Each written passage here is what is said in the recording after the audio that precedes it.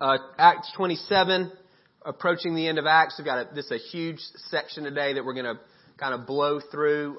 Paul's been in captivity, or under house arrest. He hasn't been in captivity. House arrest for a couple of years in Caesarea. Now he's headed to Rome because he's made his appeal to Caesar, so he wants his trial heard before Nero. And what we're going to look at today is this long boat ride, Paul from Caesarea to Rome. I'm not a sailor, and there's all kinds of nautical stuff in here, and I'm just going to skip it. I'm going to blow right past it. If you're a sailor, and don't come tell me after. I had several people after come explain the sailing to me, and I don't have it. So you can just don't. So if you're a sailor, you read that book, The Voyage and Shipwreck of St. Paul. It's the authoritative work on this journey. It was written in 1848. So you can look at that website. The original version's in the public domain. That book on the right is a reprint from 1978. You can get it off of Amazon if you and the guy who did it, James Smith, was a yachtsman and a New Testament scholar, and so he walks through everything we're about to read and paints a great picture. And again, if that's your world, then I would invite you to dive in. It is not mine. That was bad, and I'm not a pun guy either. But it was already halfway out of my mouth, and I didn't feel like I could pull it back. Acts 27, verse 1. When it was decided that we would sail for Italy, Paul and some other prisoners were handed over to a centurion named Julius, who belonged to the imperial regimen. We boarded a ship from Adramyttium, about to sail for ports along the coast of the province of Asia, and we put out to sea. Aristarchus, a Macedonian from Thessalonica, was with us. So this is a we passage. You see that in Acts. It means Luke is an eyewitness. He's not reporting somebody else's story. He's back on the scene. We don't know where he's been for the past couple of years, most likely hanging around in Caesarea while Paul was there. So this boat is a private boat, and they put Julius, who was a centurion, so he was over 100 soldiers. There were not 100 soldiers with him, but there was a group of soldiers. There was a group of prisoners. They put them on a private boat. Luke and Aristarchus, who was another companion of Paul that you see mentioned 2 or 3 times in the New Testament, would have paid their own way to ride on the boat as well. I forgot to mention this. On the back of that outline sheet you have, there's a map. You can follow along because I'm about to read a whole bunch of places that I can't pronounce and that you don't know. And you can just follow along on that map if you like, if that helps you. If you can't see it, you might need some glasses. The next day we landed at Sidon, and Julius, in kindness to Paul, allowed him to go to his friends so they might provide for his needs. So there was a church in Sidon, and Julius let Paul go, provide for his needs. So it was normal if you rowed a boat that you would bring your own food. So they gave him the food that he needed for the trip. From there, we put out to sea again and passed to the lee of Cyprus because the winds were against us. When we'd sailed across the open sea off the coast of Cilicia and Pamphylia, we landed at Myra in Lycia. There, the centurion found an Alexandrian ship sailing for Italy and put us on board. So we put him on a much bigger boat sailing from Egypt to Rome, or Egypt to Italy, carrying grain. We made slow headway for many days and had difficulty arriving off of Cnidus. When the wind did not allow us to hold our course, we sailed to the lee of Crete. Opposite Salmone, we moved along the coast with difficulty and came to a place called Fair Havens near the town of Lasea. Much time had been lost, and sailing had already become dangerous because by now it was after the Day of Atonement. So Paul warned them, "Men, I can see that our voyage is going to be disastrous and bring great loss to ship and cargo and into our own lives also." But the centurion, instead of listening to what Paul said, followed the advice of the pilot and the owner of the ship. Since the harbor was unsuitable to winter in, the majority decided that we should sail on, hoping to reach Phoenix and winter there. This was a harbor in Crete facing both southwest and northwest. So they're at a decision point. They get on this new boat. They start traveling. From mid-September to mid-November, it was dangerous to sail. From mid-November all the way through to the beginning of February, you couldn't sail. Nobody did. So they're in that window. The Day of Atonement is called Yom Kippur. You've probably heard of that. Late September, early October. So we're sometime in that dangerous season of sailing. And Paul says we don't need to do this. It's amazing as a prisoner he has any voice at all. But Julius, who's the ranking person on the ship, even though it's not his boat, but he is the ranking person on the ship, it's his decision, and he listens to the pilot, and the owner. So they're trying to get their cargo to Rome, and if they don't keep going, they're going to have to stop someplace for the whole winter for 3 months. So they're going to lose a lot of time, and they're going to lose a lot of money, and they say, we're already behind schedule. We've got to keep going. It looks like they take some kind of vote because it says the majority of the sailors say, let's keep going, and so they keep going. We'll see how that works out. When a gentle south wind began to blow, they saw their opportunity, so they weighed anchor and sailed along the shore of Crete. Before very long, a wind of hurricane force called the northeaster swept down from the island. The ship was caught by the storm and could not head into the wind, so we gave way to it and were driven along. So no motors, you get that. These are old, ancient wooden boats. They can't do anything in a storm except roll with it. There's nothing else that they can do. As we passed to the lee of a small island called Cauda, we were hardly able to make the lifeboat secure, so the men hoisted it aboard. Then they passed ropes under the ship itself to hold it together because they were afraid they would run aground on the sandbars of Syrtis. They lowered the sea anchors and let the ship be driven along. We took such a violent battering from the storm that the next day they began to throw the cargo overboard. So that's a big deal. You're bringing grain. That's your job. And you're throwing it overboard. You're throwing money away. On the third day, they threw the ship's tackle overboard with their own hands. When neither sun nor stars appeared for many days and the storm continued raging, we finally gave up all hope of being saved. Nobody had a compass. So if you can't see the sky, you don't have a clue where you are. You can imagine how scary that would be. After they'd gone a long time without food, that's not because they didn't have food. It's the idea of they lost their appetite. If you've ever been on a boat when it's getting tossed around, you don't want to eat. Paul stood up before them and said, men, you should have taken my advice not to sail to Crete or from Crete. He's saying, I told you so. Then you would have spared yourself this damage and loss. But now I urge you to keep up your courage because not one of you will be lost. Only the ship will be destroyed. Last night, an angel of the God to whom I belong and whom I serve stood beside me and said, don't be afraid, Paul. You must stand trial before Caesar, and God has graciously given you the lives of all who sail with you. Read that again. You must stand trial before Caesar, and God has graciously given you the lives of all who sail with you. So keep up your courage, men, for I have faith in God that it will happen just as he told me. Nevertheless, we must run aground on some island. On the 14th night, we were still being driven across the Adriatic Sea when about midnight the sailors sensed they were approaching land. They took soundings and found the water was 120 feet deep. A short time later, they took soundings and found it was 90 feet deep. Fearing we would be dashed against the rocks, they dropped 4 anchors from the stern and prayed for daylight. In an attempt to escape from the ship, the sailors let the lifeboat down into the sea, pretending they were going to lower some anchors from the bow. Then Paul said to the centurion and the soldiers, unless these men stay with the ship, you can't be saved. So the soldiers cut the ropes that held the lifeboat and let it drift away. So the picture there, you've got sailors, you've got soldiers, and you've got prisoners all in the same boat. So the sailors say, hey, we're getting close to land. We can use this lifeboat and we can get to safety. Paul says, if the sailors leave, then the rest of y'all are going to die because there's nobody here who knows how to steer this ship. So he says to the soldiers, this is what the sailors are trying to do, and the soldiers cut the lifeboat so the sailors can't leave. You get that? So we got to keep the sailors on board because if they leave, we don't have anybody that can manage this ship. Just before dawn, Paul urged them all to eat. For the last 14 days, you've been in constant suspense and have gone without food. You haven't eaten anything. Now I urge you to take some food. You need it to survive. Not one of you will lose a single hair from his head. After he said this, he took some bread and gave thanks to God in front of them all. Then he broke it and began to eat. That almost sounds like communion terminology, doesn't it? Took some bread, gave thanks to God, broke it and began to eat. They were all encouraged and ate some food themselves. Altogether, there were 276 of us on board. When they had eaten as much as they wanted, they lightened the ship by throwing the grain into the sea. When daylight came, they did not recognize the land, but they saw a bay with a sandy beach where they decided to run the ship aground if they could. Cutting loose the anchors, they left them in the sea at the same time, untied the ropes that held the rudders. Then they hoisted the foresail to the wind and made for the beach. But the ship struck a sandbar and ran aground. The bow stuck fast and would not move, and the stern was broken to pieces by the pounding of the surf. The soldiers planned to kill the prisoners to prevent any of them from swimming away and escaping, but the centurion wanted to spare Paul's life and kept them from carrying out their plan. He ordered those who could swim to jump overboard first and go to land. The rest were to get on their planks.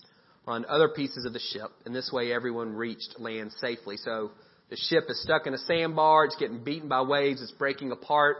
Easy for prisoners to escape. If a prisoner escapes, the soldier who was responsible for him is held accountable and could be killed.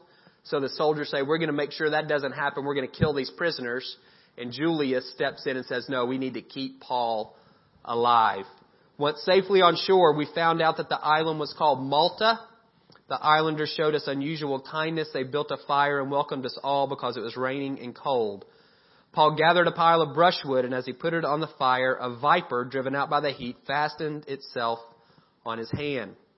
It's been a great couple of weeks for him. When the islanders saw the snake hanging from his hand, so you can picture that, they said to each other, this man must be a murderer. For though he escaped from the sea, the goddess Justice has not allowed him to live. But Paul shook the snake off into the fire and suffered no ill effects. The people expected him to swell up or suddenly fall dead, but after waiting a long time and seeing nothing unusual happen to him, they changed their minds and said he was a god. There was an estate nearby that belonged to Publius, the chief official of the island. He welcomed us to his house, showed us generous hospitality for 3 days. His father was sick, suffering from fever and dysentery. Paul went in to see him and after prayer placed his hands on him and healed him. When this had happened, the rest of the sick on the island came and were cured. They'd honored us in many ways. And when we were ready to sail, they furnished us with the supplies we needed. Next week we'll look. It's 3 months. They spend 3 months on the island. Then we'll look at Paul getting to Rome. So as you read that, a couple of things jump out at me. One, God protects Paul. Protects him through a storm. He protects him from a snake bite. Think metaphorically for your own life. So Paul is not making any of his own decisions at this point. He's a prisoner literally, and he's a prisoner figuratively. Whatever those guys decide, that's what he does. He doesn't want to keep sailing. He says it doesn't make any sense. They do it anyway. He's got to live with the consequences of that. Maybe you're in a spot like that today. Maybe there's something, again, metaphorically, there's a storm in your life and it's not your fault. You're reaping what other people have sown. You're facing the consequences of other people's decisions. Take heart from Paul. God is able to protect you. When they figure out where they are, they're 475 miles away.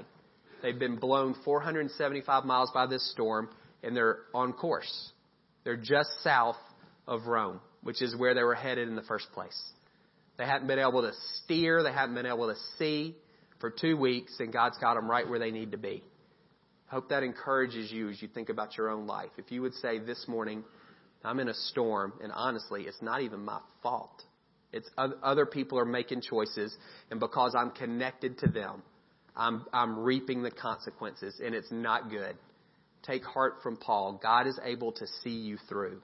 He's able to protect you. He's said to Paul, you're going to get to Rome. And he's getting him to Rome using a storm to get him there. He lands on this island. It seems like everything's okay. Snakes are sluggish in the winter. The heat of the fire revives this snake, and it bites Paul. Like literally, snake bit. He just survived a shipwreck only to get bitten by a snake. And God preserves his life. And maybe you feel that way. Maybe you feel snake bit. You feel like you can't catch a break. You feel like every time you take a step forward, you get knocked down. Bad things continue to happen. You call it bad luck or whatever. But you feel that way. You can't catch a break. You can't get ahead.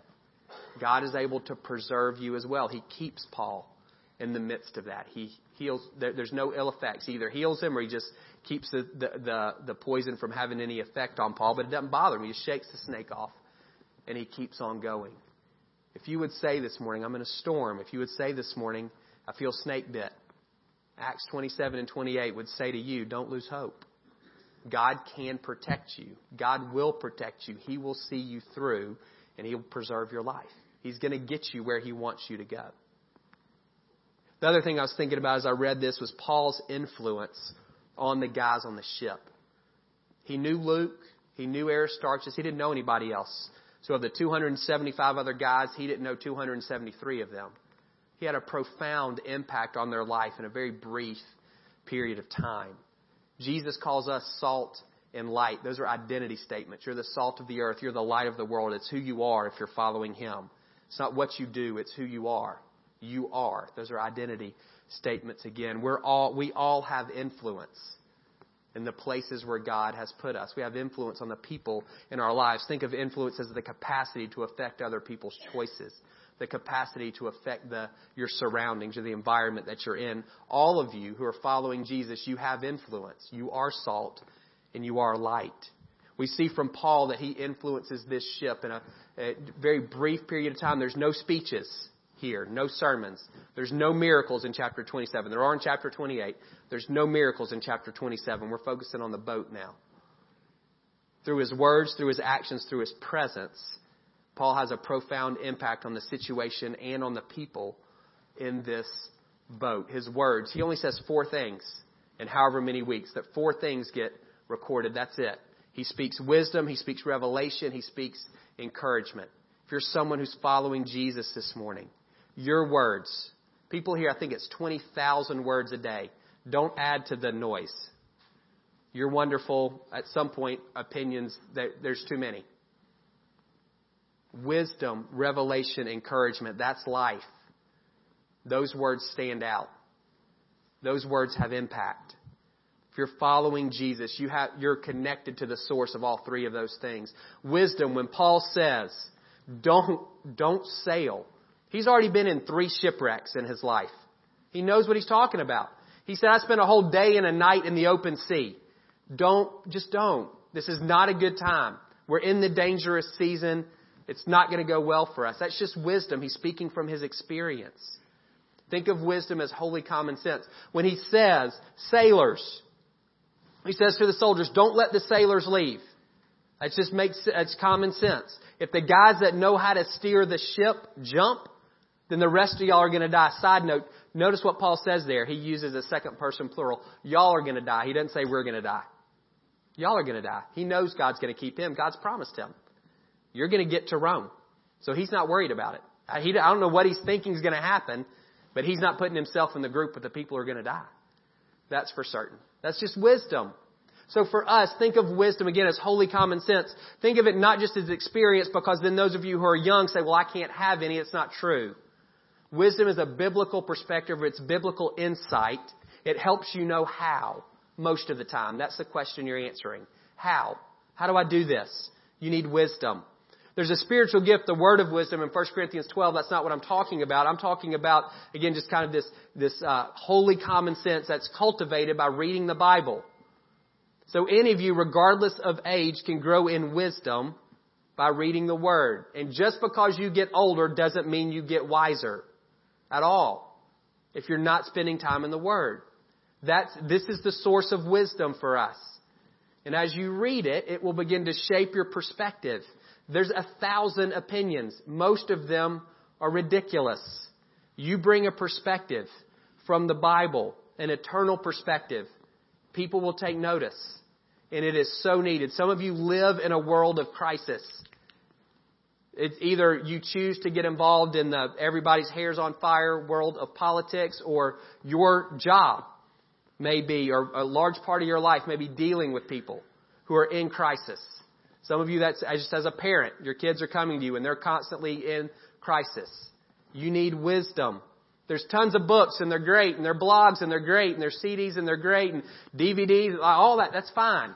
The Bible's better than all of it. Wisdom. You can gain it by spending time in the Word. Revelation, that's information that you wouldn't know unless God showed you. It's divine insight. When Paul, as their ship is sinking, they're in the middle of a storm, they haven't seen the sun or the sky in days, and he says, hey, we're going to be okay. That's it. That's revelation, or it's wrong. There's no reason for Paul to think that.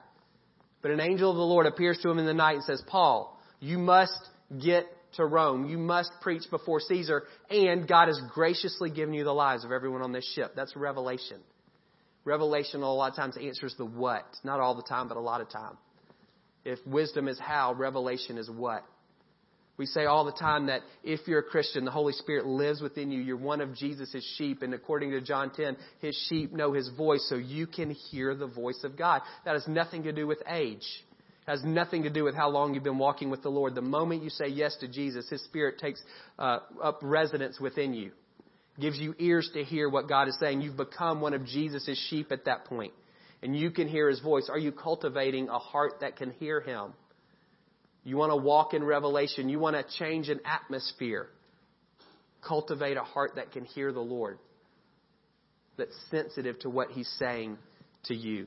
Encouragement, everybody needs it. Pats on the back are great. Attaboys are great. This is way better. When Paul says y'all need to eat, you need to eat to survive, it says the people are encouraged by that. He's lifting them up. He's building them up. He's pulling them up. Encouragement in the biblical sense is being able to see the truth about who someone is, and you relate to them that way, not based on how they are at this point. Think back to Gideon in Judges, I think it's 6.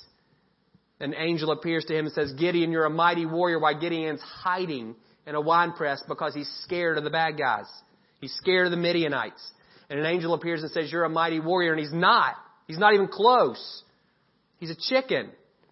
But what the angel sees is who Gideon is in the Lord, who he can be, and that's how he addresses him. People need that. They need somebody who can see beneath, who can see through, who can see the truth of what's in their heart and can begin to address them accordingly. People need someone in the midst of a situation who can say, here's some perspective. Let me give you some encouragement about what's happening here. I know it looks terrible.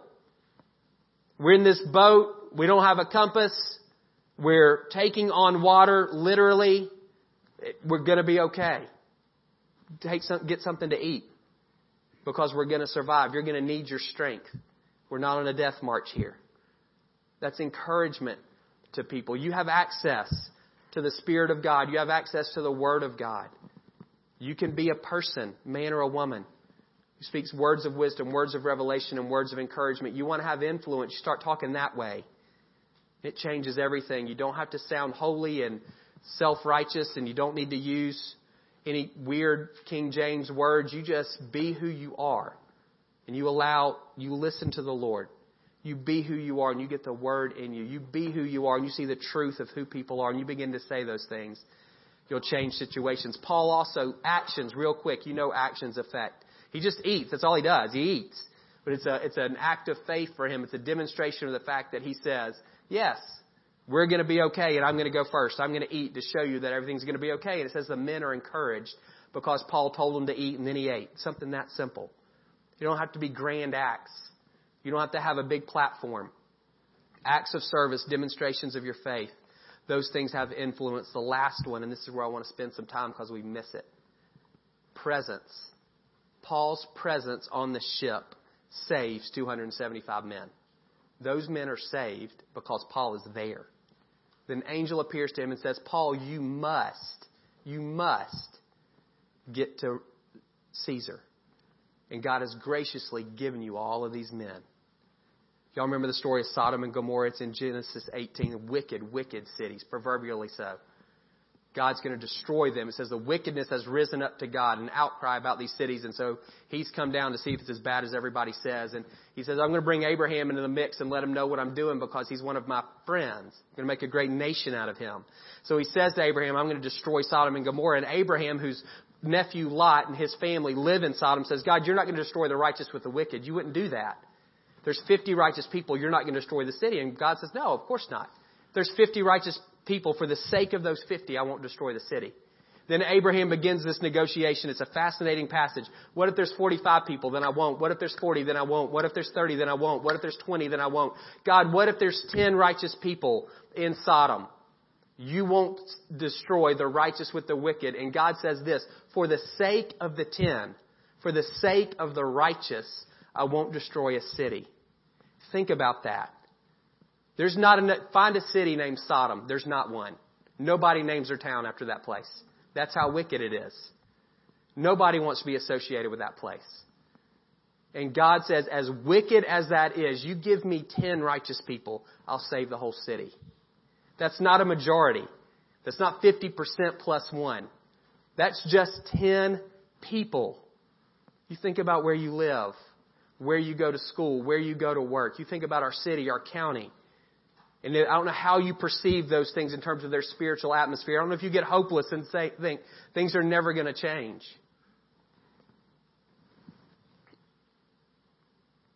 God needs 10. That's it. On a boat, He needs 1.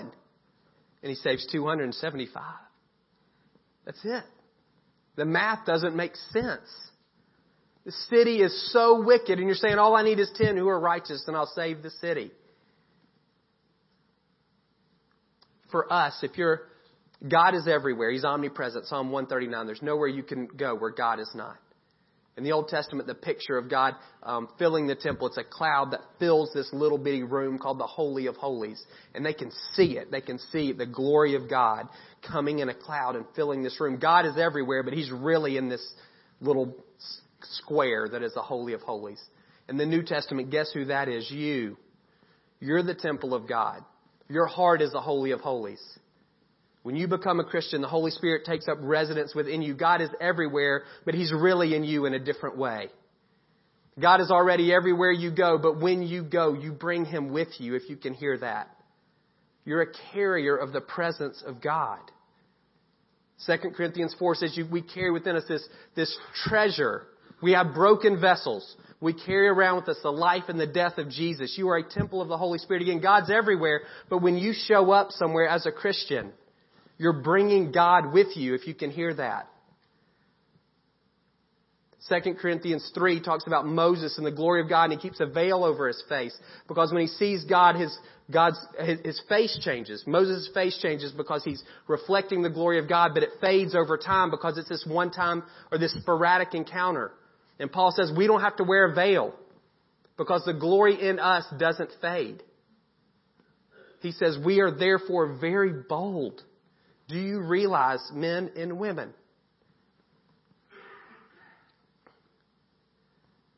the weight that you carry? The Old Testament word for glory is heaviness. You leave footprints everywhere you go spiritually. If you're a Christian, it's who you are. It takes 10 righteous people. It takes one man on a boat. As you think about wherever it is that you live and move and have your being, is it dark? You're one who can change it just by being there, by carrying the presence of Jesus into those settings. Just a silly illustration. Kim's going to turn the lights off. I hope you're not afraid of the dark. Teenagers, keep your hands up. We can see them. I don't know where you are. I don't know how this feels for you. What's the place that feels spiritually dark to you? Where you live? Is it your school? I hope it's not your home. Is it your home? Your work? Is it when you just think about our city or our country? What makes you feel like this? Psalm 139, God's already there. There's nowhere that He's not. That's not what we're saying. There are places where He's not honored, where He's not obeyed, where He's not blessed. What do we say? It feels dark there. That's what we say. Even though intellectually we know God is everywhere. And all it takes, you as a Christian, you're this. You're the light of the world. And so that's it. That's it. It's one person on a boat. It's 10 people in a city. Light can't help but influence. Light overcomes darkness is what it does. Darkness never wins if there's light in the room. This is what you carry with you. Everywhere that you go, these are the footprints that you're leaving. You can't help but do so unless you're choosing to veil the glory within you. It's not about, you're not a lucky rabbit's foot. You're not better than anybody else. It's not what I'm saying. What I'm saying is you carry around with you eternity. You carry around with you somehow the infinite. You carry around with you the holiness and the presence of God. The power of the one who raised Him from the dead lives within you. And so everywhere you go, that power is with you. You can't help but have an influence. We just don't recognize it. You can turn the lights back on, please. You just don't recognize it. I don't recognize it. We feel insignificant. We believe a lie that we don't matter. We say it'll never change. We say there's not enough. Whatever those things are. None of it's true. None of it's true. Another story of a guy on a boat, Jonah, prophet of God called to Nineveh. Wicked, wicked city. enemy of Israel. Jonah doesn't want to go. He runs literally the opposite direction, gets on a boat. And as he's going, God sends a storm to get Jonah's attention. He's asleep in the bottom of the boat, and the sailors are freaking out because they think they're going to drown and they can't do anything. They go down and wake up Jonah and say, "What's happening?" And he said, "This is my fault. This is my fault. I'm running from God. My God is the God of the land and the sea, and He sent this storm because I'm running away from Him. And the only way you're going to calm it down is to throw me in the water." And they do. They throw him in the water, and he's swallowed up by a big fish, and he spends 3 days in the belly of a fish. And over here, if that's hard for you to get your mind around, you serve a God that raises people from the dead, so living in a fish is not really that hard for Him. That's not the hardest one you're believing. I guess I'll say it that way. So he's living in this fish for 3 days, and he repents, and then he's vomited it out, which is disgusting, and he winds up in Nineveh. And he preaches, and they repent, and he's ticked because he hates them. And he wants them to suffer. And he says, "God, this is why I didn't come. I knew that you were righteous, and I knew that you were merciful, and I knew that that you said that you would judge them, but if I preached and they repented, you wouldn't. I knew you would." And he's mad. And then the book ends with God trying to show Jonah his own selfishness and self-centeredness and all those things. And we don't know if Jonah gets it. But for us, the point is, we've got a guy, Jonah, who's one of God's people, and he's on a boat, and his disobedience negatively affects everybody else on that boat. And we've got a guy, Paul, and he's one of God's people, and his obedience positively affects everyone else on that boat. Paul, God has graciously given you the lives of every man on this boat. Jonah, these guys are going to die if they don't throw you into the water.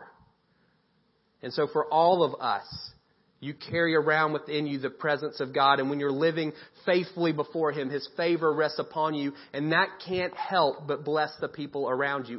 That's just how it works. Again, you're not a rabbit's foot. You're not better than anyone else. But when you're living faithfully before the Lord, His favor rests upon you. And the people and the places where you go will be better for it. Whether they acknowledge it or not, they will be better for it. Whether you can see it or not, they will be better for it.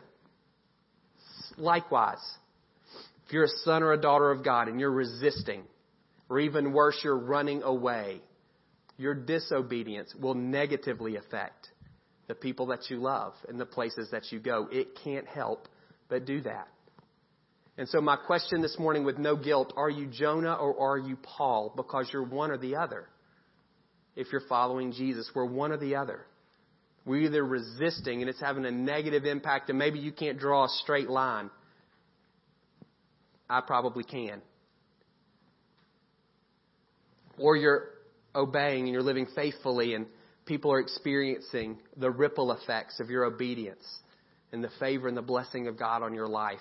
I'm not talking materially, that's part of it, but that's a small part of it. Recognize the weight that you carry, that your presence changes things. You being in the room shifts the spiritual atmosphere because of who you're bringing in the room with you. I don't know how else to say that. There's a revelation there that we need to grab onto. Many of you need to grab, because you don't see yourself that way. You see yourself as insignificant and unimportant. Nothing doesn't matter. Doesn't matter if you go or not. Doesn't matter if you say anything or not. That's not true. Grab onto the reality. One guy on a boat. It's you. You can be the one guy on the boat. 10 righteous people in a city. You're one of the 10. God responds to that. Let's pray. If that's a hard one for you to grab onto, you heard the words, but you don't believe it in your heart. I want you, just in your own heart, to begin to pray. God, you got to show me the truth behind that. You've got to show me the truth. I pray, God, that you would let me. Now I want you to pray this and recognize what you're asking. God, I want to feel the weight of your presence in my life.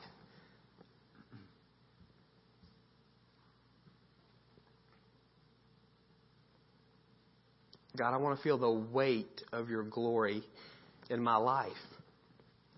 I want to know that I'm leaving spiritual footprints every time I take a step. I recognize I'm not better than anybody.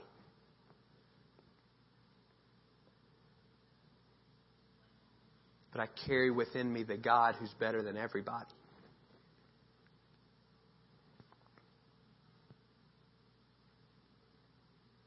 God, would you speak? I'm thinking of the teenagers in the back. Do they know?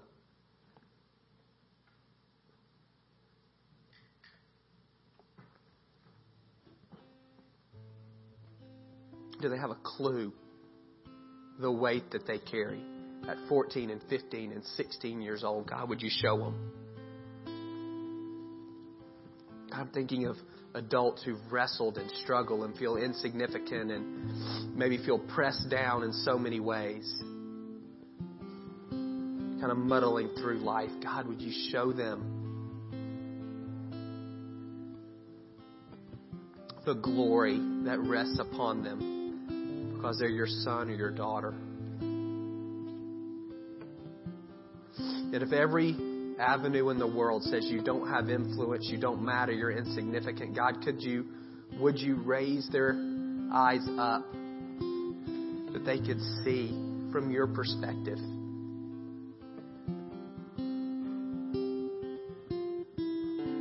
the impact that they can have just by being present in a place. God, use our words, absolutely. Use our actions, absolutely. But God, my prayer for us today is that we would get just that one thing. Our presence matters. Because where we go, you go. God, if there are any Jonahs in the room, would you bring conviction? If that's you, all you have to do is repent. That's it. God, I confess I'm resisting. I confess I'm running. I see the carnage in my own life and the life of those that I love. And God, I'm done. I'm turning around. God, give me grace to walk in a new direction. I submit myself to you.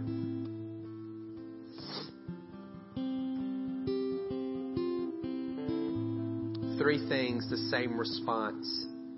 You feel like you're in a storm, maybe not of your own choosing, your own making. You feel like you've been snake bit and you can't catch a break. Do you feel like there's a place where you're regularly operating that's just dark?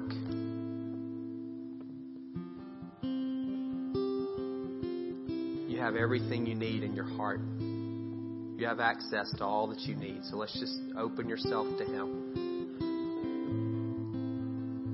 If you're on the ministry team, if you come forward, y'all want prayer about anything, we'll pray with you about anything you know. But I would say those three. Are you in a storm? Let us pray that God will get you where He wants you to go. Have you been snake bit? Let us pray that God will preserve your life and see you through that. Do you feel like you live in a dark place in some area of your life? Let's pray for God to use you to influence that situation, for you to recognize the glory that you carry with you.